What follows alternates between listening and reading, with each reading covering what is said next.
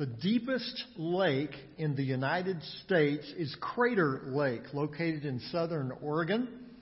That lake was formed over 7,000 years ago when Mount Mazama erupted. It formed a crater over 6 miles across that then was filled with water over the years. That lake is almost 2,000 feet deep, meaning that the Empire State Building could be placed in the middle of that lake and be completely submerged with 500 feet to spare. That's deep. But Crater Lake is only the 9th deepest lake in the world. The honor of the deepest lake goes to Baikal Lake in Siberia. It's over 5,000 feet deep at its deepest location. That's enough for 2 Empire State Buildings and 3 Hammond's Towers to be stacked up on top of each other. How'd you like to play that game of Jenga? But both of those lakes combined are nowhere near the deepest part of the ocean. The deepest part of the ocean is the Challenger Deep, located in the Mariana Trench of the Pacific Ocean. It measures over 36,000 feet deep. You could throw Mount Everest in there, and it would be covered by over a mile of water. So who exactly measures all of these things? I mean, who has a measuring tape that goes out to 36,000 feet? I wouldn't want to be the guy down holding the end with the other fellow saying, you just hold that there until I let you know. Well, as deep as even the Challenger Deep is, it's no comparison to the depth of the love we know in Jesus Christ. Think about that. The love and the promise that you know in Jesus today is deeper than even the deepest part of the ocean. Here's how Paul describes it in 1 Corinthians chapter 2, verse 9. However, as it is written, no eye has seen, no ear has heard, no mind has conceived what God has prepared for those who love Him. But God has revealed it to us by His Spirit. The Spirit searches all things, even the deep things of God. As the song reminds us, how deep is the love that we know in Jesus. Fact is, no one knows how deep His love goes for us. Paul here is quoting from the book of Isaiah. This was not new information.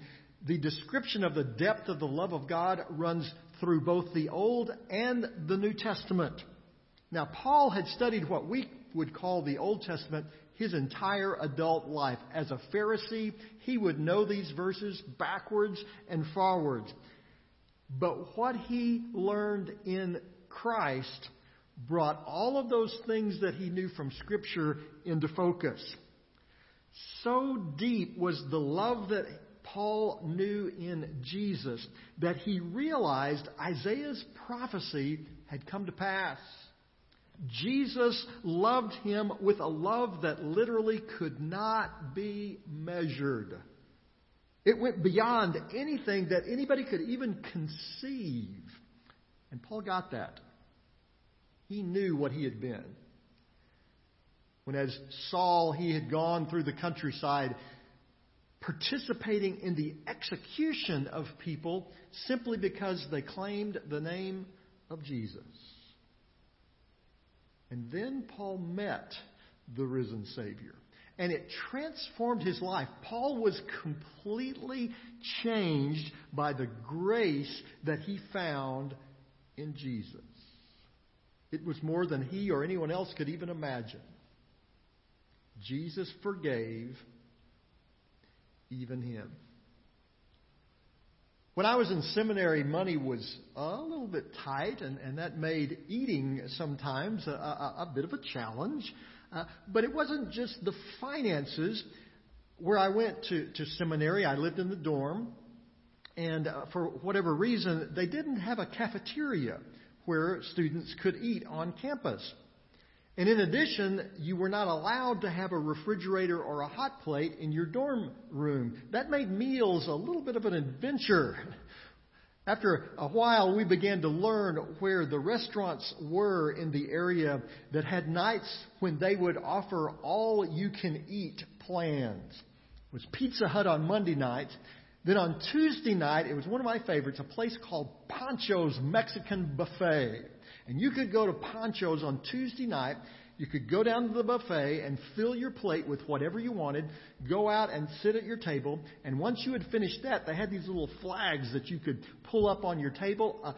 Some of the wait staff would come, and they would bring you anything else that you wanted, another taco, another burrito, more sopapillas. It was wonderful. There's no wonder my cholesterol is high now. I'm amazed they didn't have to roll us across the stage when we got our diplomas. Those all-you-could-eat nights were a real blessing. How much does God love you? So much that His love for you will never run out. That's hard for us to imagine. I mean, we have people in our lives that we love, but we kind of want them to go home after a while, at least get off the couch and stop eating all our Doritos. God's love for you will never run dry. He will never stop loving you.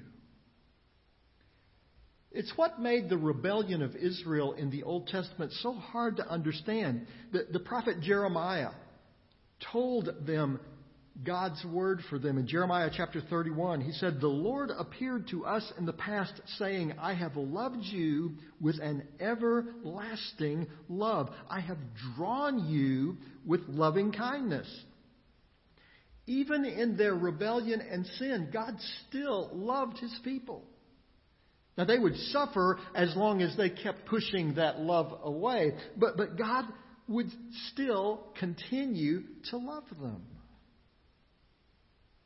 That's the love that God has for you and me. It's a love that ultimately is revealed to us in His Spirit. God has revealed to us a love so deep that we could not know it without it being revealed to us through God's Spirit. The quote Paul uses from Isaiah, it presents a problem. If God's promise and love are so great that we can't conceive it, then how can we know that it's there? Well, Paul answers that question in verse 10. Again, here's verse 9. However, as it is written, no eye has seen, no ear has heard, no mind conceived what God has prepared for those who love Him. But God has revealed it to us by His Spirit. The Spirit searches all things, even the deep things of God. We know God's love because God has revealed His love to us through His Spirit. We know God's love first because He's revealed it through His Word. And as the Spirit opens our eyes to what the Bible tells us, we begin to understand the deep, deep love of God. Over and over throughout both the Old Testament and the New Testament, we see God's love revealed, both in direct statements and in actions that God takes. God's overwhelming covenant love for His people, His purpose and His plan that was fulfilled even in the midst of their failures, over and over again reveals the depth of His love for us. And then, in Christ, God's love is perfectly revealed. Jesus' teachings of God's kingdom, His miracles proclaiming His authority, His love for us displayed in all of the magnificent things that He did. And then at the cross, His love was demonstrated beyond all measure. His perfect sacrifice for us, paying for our sin, which we could never have paid for ourselves. And then as we celebrated last Sunday, His resurrection proved His authority over even death itself. Through God's Spirit, His love has been revealed to us in all its glory. What we could never have known without Him, God has shown us through His great love for us. On June 10th, 1944, the PT boat commanded by future President John F. Kennedy was rammed and sunk by a Japanese destroyer while on patrol. The crew survived for several days and was finally rescued with the help of some native Solomon Island scouts who found them and then conveyed a message back to their commanders with a coconut on which Kennedy had scratched their location. On their rescue, Kennedy and his men, as they were on the boat going back to their command, they sang together with the Solomon Island Scouts a song that they had learned as children and that these scouts from the Solomon Islands had learned from missionaries. Together they sang, "Jesus loves me, this I know, for the Bible tells me so."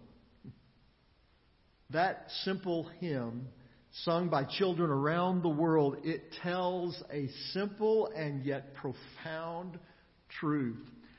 How do we know God loves us? Because the Bible tells us so. God's Spirit has revealed to us the depth and the breadth of His love for us. As high as the tallest mountain, God's love for you goes higher still. As deep as the deepest place in the ocean, God's love for you is deeper still. During these days when our world's been turned upside down, during these times when many of us are alone in ways that maybe we haven't been alone in the course of our entire life, we can still know the deep, deep love of God abides with us still. As Paul reminds us, it is written, "No eye has seen, no ear has heard, no mind conceived what God has prepared for those who love Him. But God has revealed it to us by His Spirit. The Spirit searches all things, even the deep things of God." Heavenly Father, thank you for your love. A love that we could not even conceive were it not that you have allowed us to experience it through your Holy Spirit. God, it would be my prayer this day that each of us as believers would experience the depth of that love in a brand new way. That we would come to understand just how much you love us. For it's in Jesus' name that we pray. Amen. Perhaps for the first time in your life, you've suddenly recognized an extraordinary truth, that God loves you. And your heart is crying out for an understanding of what that means. We want to help you. If you can email us here at the church, nhbc@nationalheights.org. We'll get you some information about just how much God loves you. Here's the exciting truth. God loves you so much, He sent His Son to die on a cross for you, to take your place, to pay the price for your sin so that you could have an eternal relationship with Him. That's how much God loves you. And we want to share with you how, by a simple act of faith, you can know God's love in your life. Just contact us here. We would love to share with you just how much God loves you. Maybe there are other questions that you might have about how you can be a part of our congregation, or maybe there's a prayer need you would like to share with us. We would be glad to pray with you. Again, just email us here at the church, nhbc@nationalheights.org. My prayer for you is that you would truly understand the depth of how much our God loves you. God bless you.